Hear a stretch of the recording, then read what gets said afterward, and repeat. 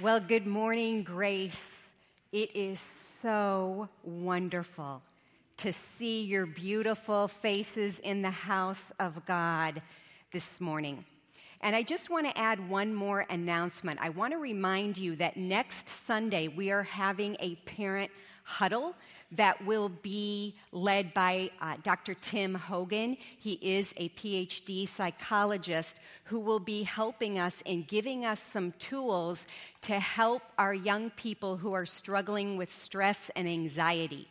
And I don't know about you, but I see a lot of young people struggling with anxiety, and he's going to help us. Not many people know adolescents and young people like Dr. Tim. So I really want to encourage you to come. Registration closes tomorrow. It is $10. Lunch is going to be provided, and there's also going to be child care. So sign up for that is next Sunday.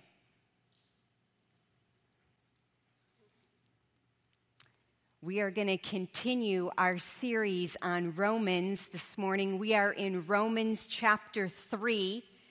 Are you guys loving our sermon series on Romans so far? Hasn't it been amazing? I want to encourage you to turn to page 14 in your journal if you have your journal with you. If not, you can grab the Bible under your seat, and we will be on page 940 in the Bible under the seat. I'm going to give you just a minute to grab your reader.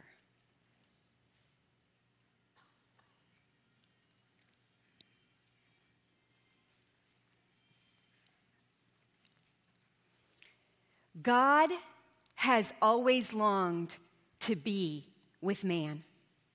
In fact, God has always longed to be with you. Do you believe that? Do you know and believe that God desires to be with you? He desires you. And I want you to actually say it with me, because something happens when we declare truth. It's hard to believe the lie when we declare truth. So say this with me. Say, God desires to be with me. God desires to be with me. And the book of Romans tells the story of how God fulfilled his desire to be with man, to be with you. Romans is a challenging book, but it is a glorious one. And as a teaching team, our prayer is really that you as the people of God, that all of us would understand at both a head level and a heart level the great love of God. That he would put together such a costly rescue plan for humanity. Both are important, head knowledge and heart knowledge. I want us to understand what salvation means. What exactly are we being saved from? And I want us to know, what is the righteousness of God? And what does propitiation mean?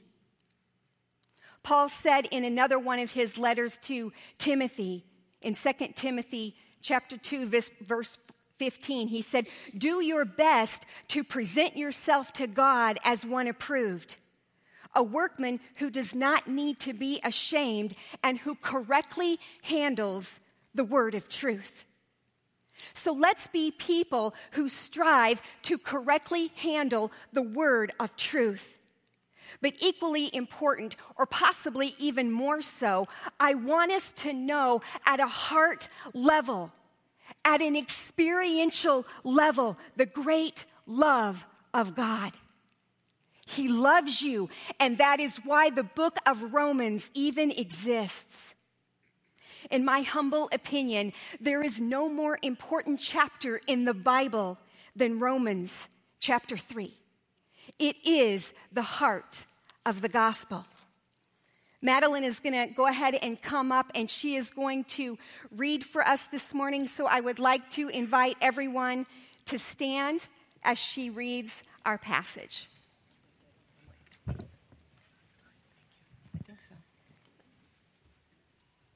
I'm reading from Romans 3, 1 through 26. Excuse me. Then what advantage has the Jew? Or what is the value of circumcision? Much in every way. To begin with, the Jews were entrusted with the oracles of God. What if some were unfaithful? Does their faithlessness nullify the faithfulness of God? By no means. Let God be true, though everyone were a liar, as it is written, that you may be justified in your words and prevail when you are judged. But if our unrighteousness serves to show the righteousness of God, what shall we say? That God is unrighteous to inflict wrath on us? I speak in a human way. By no means. For then how could God judge the world? But if through my lie God's truth abounds to his glory, why am I still being condemned as a sinner? And why not do evil that good may come? As some people slanderously charge us with saying, their condemnation is just. What then? Are we Jews any better off? No, not at all. For we have already charged that all, both Jew and Greek, are under sin, as it is written, none is righteous, no, not one. No one understands, no one seeks for God, and all have turned aside together. They have become worthless. No one does good, not even one. Their throat is an open grave. They use their tongues to deceive. The venom of asps is under their lips. Their mouth is full of curses and bitterness. Their feet are swift to shed blood.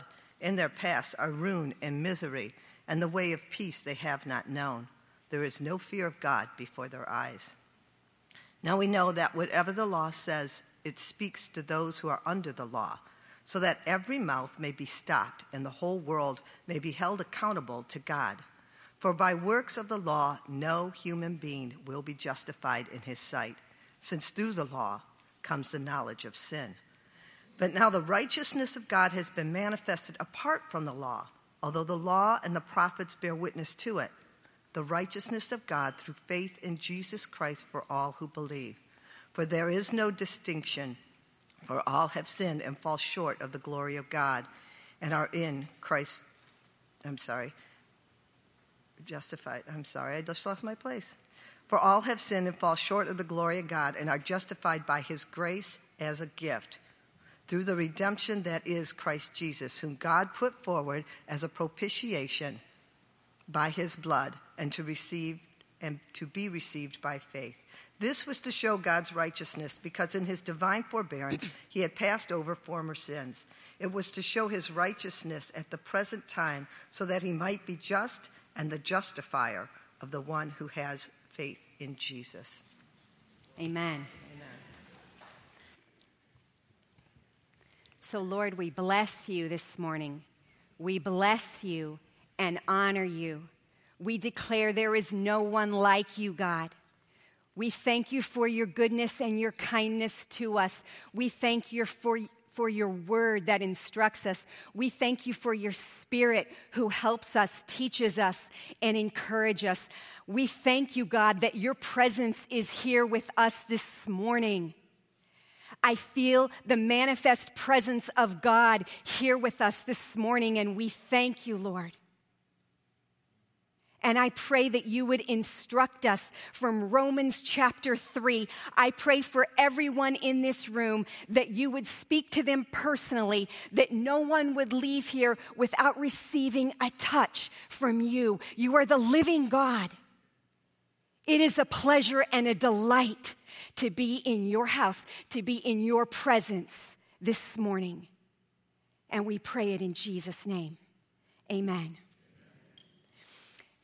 Have you ever been talking to someone and they say, I have good news and bad news? Do you want the bad news first or the good news? Most of us would say, I want the bad news first and then the good. This morning is one of those bad news, good news scenarios. But before we get to the bad news and good news of Romans chapter 3, I just want to start off by giving a little bit of a recap of Romans chapters 1 and 2 in case any of you have missed the last couple of weeks. The Apostle Paul writes this letter to the believers in Rome to really educate them on the basics of salvation and Christianity. Romans is sort of Christianity 101, if you will. And in Romans chapter 1, Paul starts off by telling the reader that he is a servant of Christ Jesus. Romans 1, chapter 1, verse 1. Paul, a servant of Christ Jesus, called to be an apostle and set apart for the gospel of God, which he promised beforehand through his prophets in the Holy Scriptures. And as I've been studying the book of Romans, this word was highlighted to me. The Greek word here for servant is doulos, and it literally means a bond servant. A bond servant, God bless you, is a slave who becomes a free man, yet still chooses to give up his or her personal rights of freedom to stay and serve the master. It's a voluntary decision that the person makes for the rest of his or her life. So what Paul is saying here is he's saying, look, I'm a free man, but I have voluntarily chosen to become a servant of Christ for the rest of my life. This is who I am. And the reason that I have chosen to become a bondservant of Christ is because of the gospel, because of the good news of what Jesus has done. My master, Jesus, has been so good to me that I can't imagine a life without him leading it. Amen? Paul goes on in the letter, as Pastor Doug taught us a couple of weeks ago, to talk about the unrighteousness of mankind, the dishonor, lust, homosexuality, envy, strife, deceit, gossip, slander, pride, and hatred towards God. The list goes on. And he said that because of this unrighteousness, the wrath of God is being poured out on all who practice such things, both the Jew and the Gentile. And in his letter to the Roman believers, Paul frequently distinguishes between Jews and Greeks or Gentiles. Remember that in the Old Testament, God chose Abraham to be the father of a nation. That nation grew very large and ended up enslaved to the Egyptians. Moses was then called by God to lead the people out of slavery, and eventually God gave the law to the Jewish people through Moses. The intent was that the Jews would represent God and display his glory in the earth by their obedience to the law, which would then result in God's blessing on them. But what was the problem? It never worked. It never worked because it couldn't work. And that is the perpetual story of the Old Testament, is that man could never live up to the righteous requirements of the law. Why? Because of the sin nature that exists in every human being. And that is where we pick up in Romans chapter 3. Are you with me? Stay with me here because we have a lot of ground to cover this morning. And like I said, in my opinion, there is no more important chapter in the Bible than Romans chapter 3. So let's dig right in. We're just going to make our way through this chapter and learn and glean the truths that God has for us this morning. Verse 1. Paul says, then what advantage has the Jew, or what is the value of circumcision? Much in every way. To begin with, the Jews were entrusted with the oracles of God. Paul starts off by asking a question. He says, what advantage is there in being Jewish, in being circumcised? Remember, circumcision was the sign of God's covenant with Abraham. And then Paul goes on to answer his own question by saying, it's true. The Jews are special They are the special people group that God chose to use to give his words through. He spoke to mankind through the Jewish people. And the gospel has come to mankind through the Jewish nation because Jesus was a descendant of Abraham. But Paul goes on to say that while it's true that the Jews are God's special people, at the end of the day, all people, both Jews and Gentiles alike, are under sin. Let's look at verse 9, which says, "What then?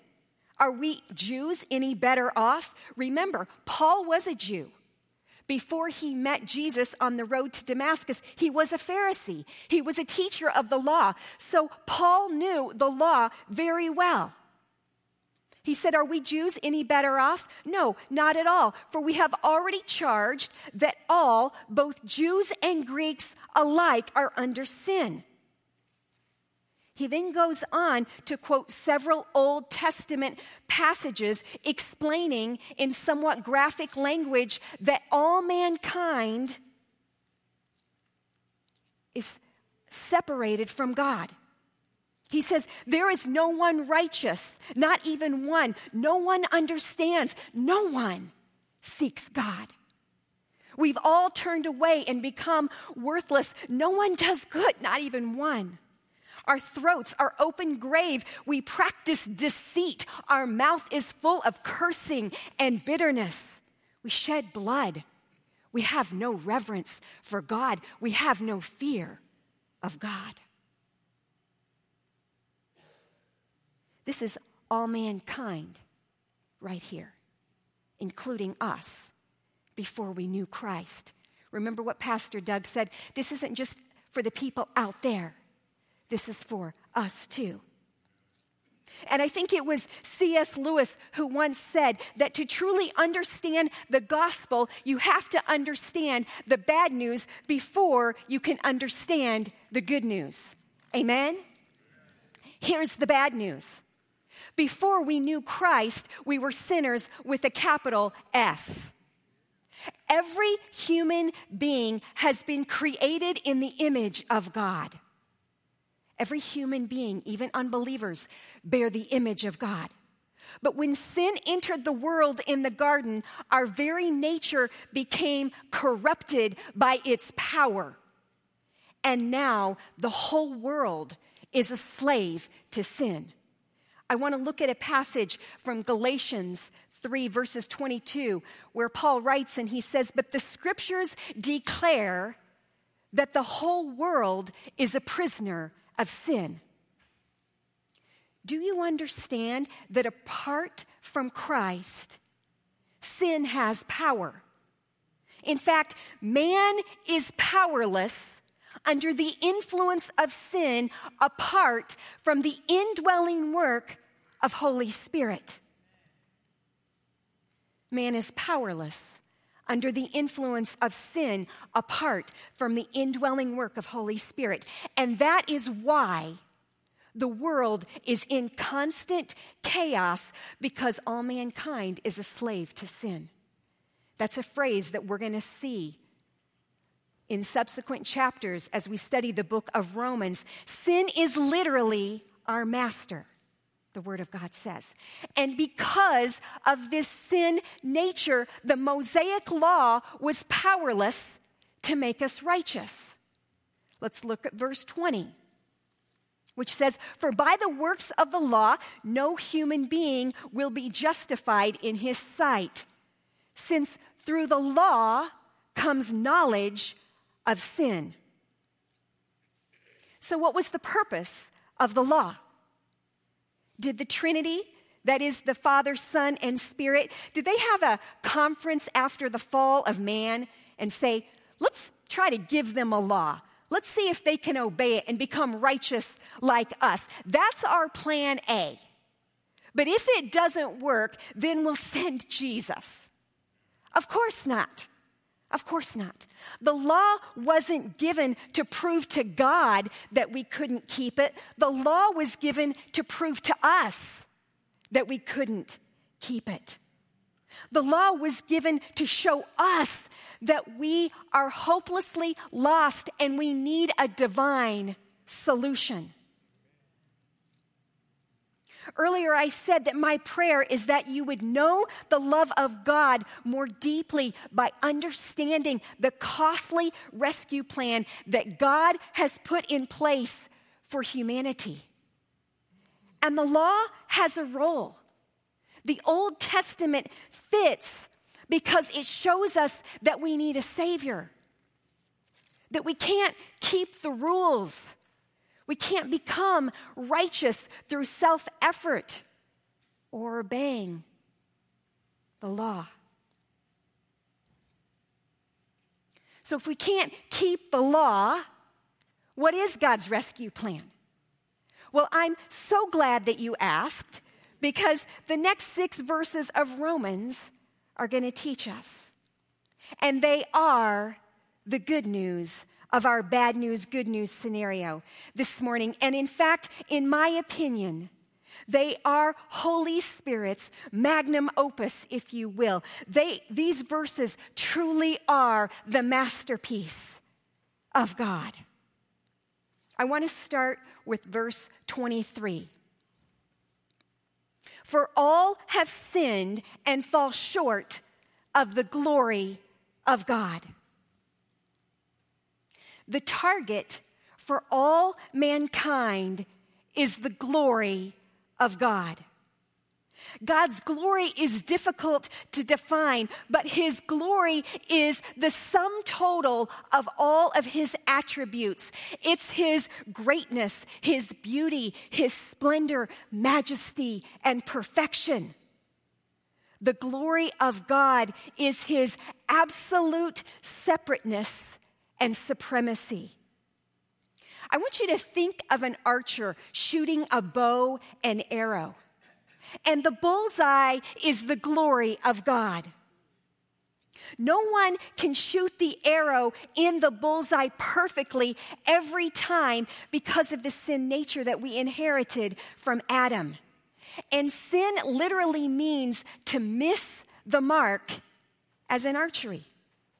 This caused us to miss the mark, if you will, of God's holy and righteous perfection, which separated us from God. And this poses a problem because I said at the beginning, God desires to be with man. But a holy God cannot dwell in the presence of sin. God longs to be with us, but we were hopelessly and eternally separated from him under the power and control of sin. So what can be done? Certainly, the law had no power, as I've already said, to make us righteous. So what was God to do? Let's look at the rest of the 5 verses. Let's look at verses 21 and 22.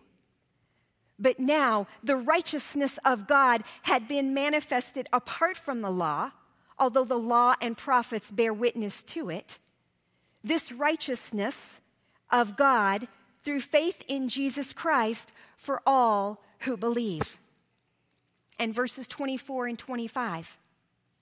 We are justified by his grace as a gift through the redemption that is in Christ Jesus, whom God put forward as a propitiation by his blood to be received by faith.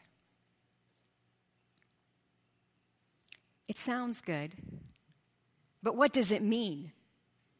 What does it mean? I want to take just a few minutes and define some of these words for us this morning so that we can truly be one who handles the word of God correctly. Amen? Let's look at the word righteous. What do we mean when we use the word righteous? This is the idea that now in Christ we are in right standing with God because the righteousness of Christ, that is his sinless perfection of the only one who could actually keep the law, has been imparted to us if we believe. Grace.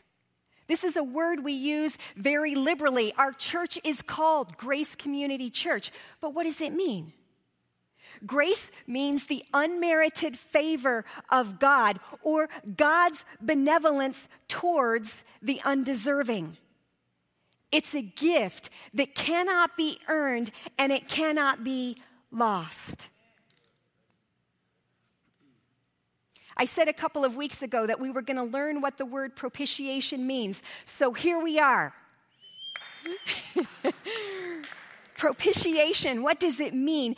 Biblically speaking, the word propitiation means to turn God's wrath away from guilty sinners by enduring the wrath himself. See, God is just, and the sin had to be paid for. And the scripture tells us that the wages of sin is death. So in other words, someone had to die because of the unrighteousness of mankind. Jesus was our propitiation. He took the full brunt of God's wrath upon himself so that we wouldn't have to. Hallelujah. Hallelujah. Don't you just love the word propitiation? Isn't it a marvelous word? Amen. How about the word faith? That's another word that we use a lot. What does it mean? Faith is the confident trust in something or someone that causes us to respond in action. Right now, you have faith that the chair you're sitting in is going to hold you up. If you didn't, you probably wouldn't be sitting in it.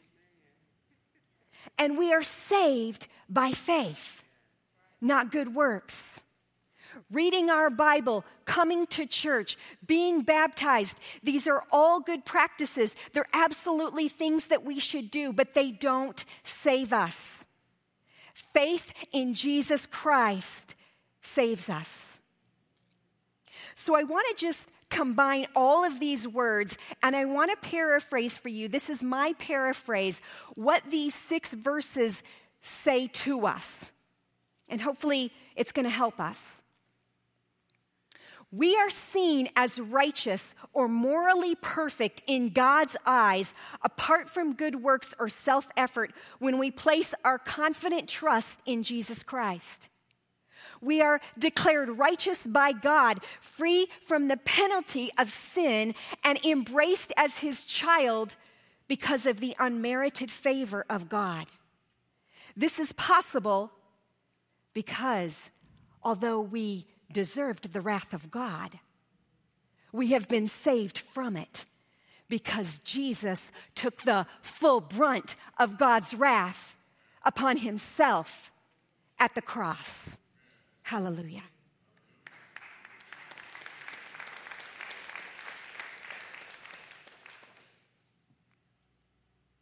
The gospel saved my life,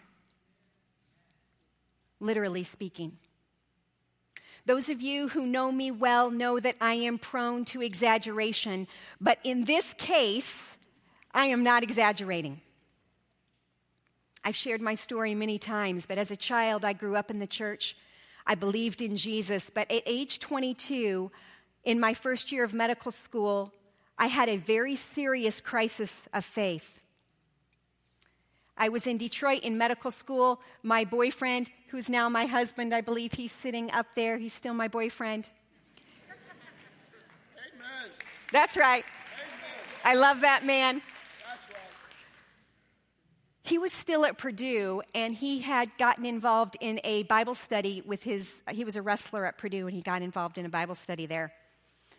And every time that we would talk on the phone, it was Jesus this, Jesus that. And I was like, what is going on with this guy? He is becoming an absolute Jesus freak. Yeah. But his zeal for God offended me. It offended me because it confronted my spiritual apathy. And this profound change in him caused me to ask the most important question in all of life, which is, who is Jesus? Who is Jesus? And remember, at the time, I was in medical school, and I was being taught that the reason I had fluid in my inner ear was because I had evolved from a fish. And I remember one day, as my anatomy professor was telling me this, telling the whole class this, and I thought to myself, you may have evolved from a fish, but I can guarantee you absolutely that I did not. I am absolutely way too complex of a person to have ever evolved from a fish. But academia was king for me, and at that time, as I began to contemplate the reality of Jesus, I actually came to the conclusion that there was no God. That Jesus may have existed as a person, but that he wasn't God. And that this whole religion thing is just something we make up. It's man-made to help us cope with the challenges of life. But as they say, ideas have consequences. And the idea that there is no God left me in a state of utter despondency and despair, because apart from God, I had no answers to the big questions in life, like, how did I get here? What is my purpose for being here? And where am I going after death? And I actually began to contemplate suicide. I was in that much despair. In Pastor Doug's words, remember what he said? When God is removed, chaos ensues. And when I removed God from the equation of life, chaos started to stir in my soul. And I figured I might as well end it now, because apart from God, life is meaningless. But God sent me a book called Evidence That Demands a Verdict by Josh McDowell. And the author spoke to my intellect, and after reading the book, I was convinced that Jesus is who he claims to be, both Lord and Savior. The gospel of Jesus Christ saved me from premature death and despair, and has filled my life with purpose and hope instead. There is not time for me to sit here and tell you how the gospel has changed my life over the last 30 years. It has changed my marriage. It has changed the way I parent my children. It has changed the aspirations that I have for my life and for my career. It has saved me from self-destruction. And I hope that you're seeing a pattern here. A couple of weeks ago, Pastor Doug shared how the gospel saved his marriage, how his marriage was in a very bad place, and the gospel saved his marriage. And last week, Pastor Kevin shared with us that his life, he was strung out on alcohol and pills, and the gospel saved his life. And now I am standing here telling you that I was suicidal, but the gospel saved my life.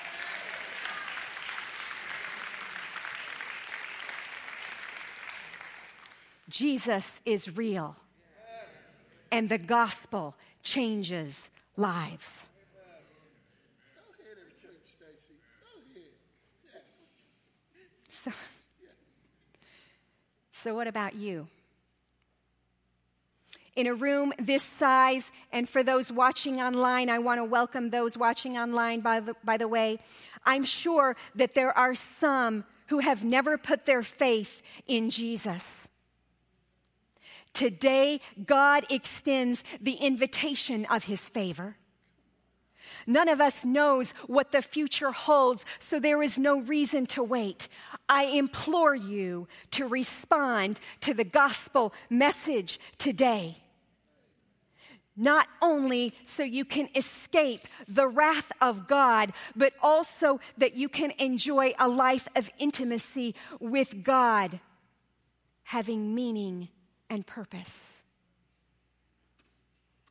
How about those who have already responded to the gospel message?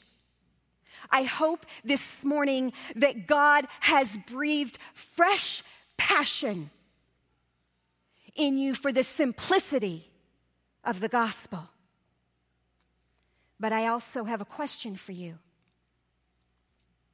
What are you doing with the indescribable gift that has been given? The gift of being saved from both the power and penalty of sin and being reconciled to God instead.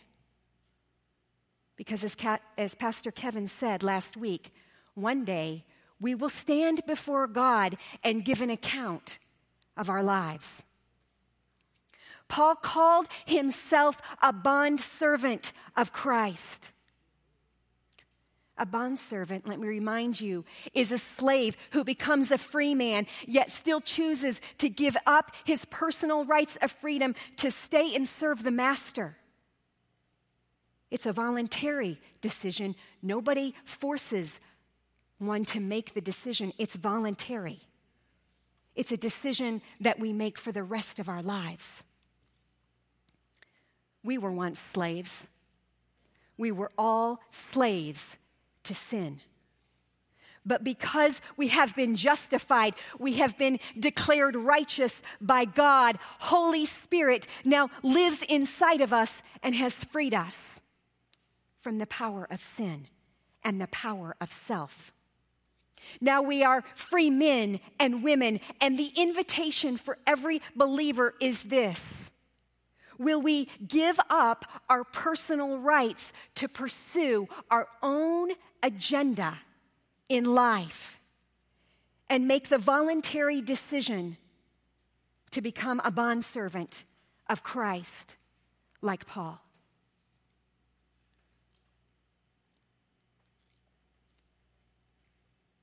If you are a parent, a grandparent, an aunt or an uncle, or maybe you're a student and you have a close friend, what would you do to rescue them from certain death? What would you do to rescue your own child from death? Would you die in their place? Would you take the bullet for them? I know for my own children, I would. God did.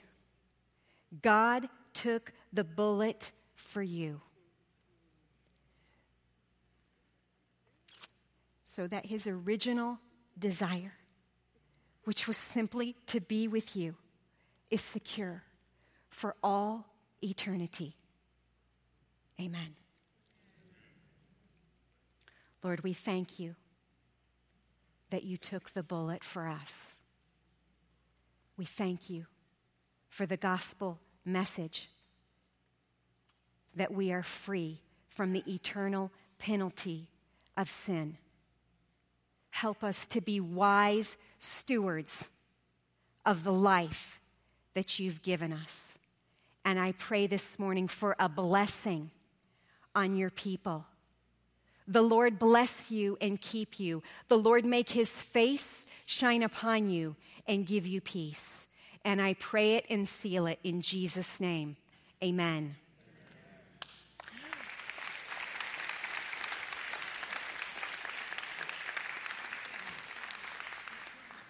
We have a team of intercessors that pray for you every morning before service, and today they heard that someone needs prayer because they are walking with a limp, and there's a lady who needs a dress for an upcoming event or a work event, and there is a right heel in need of healing. If you have any spiritual, emotional, or physical need, we have our prayer team down here this morning that would love to pray for you. God bless you. Have a great Sunday, and we'll see you next week. Pastor Doug will be back teaching us on Romans chapter 4.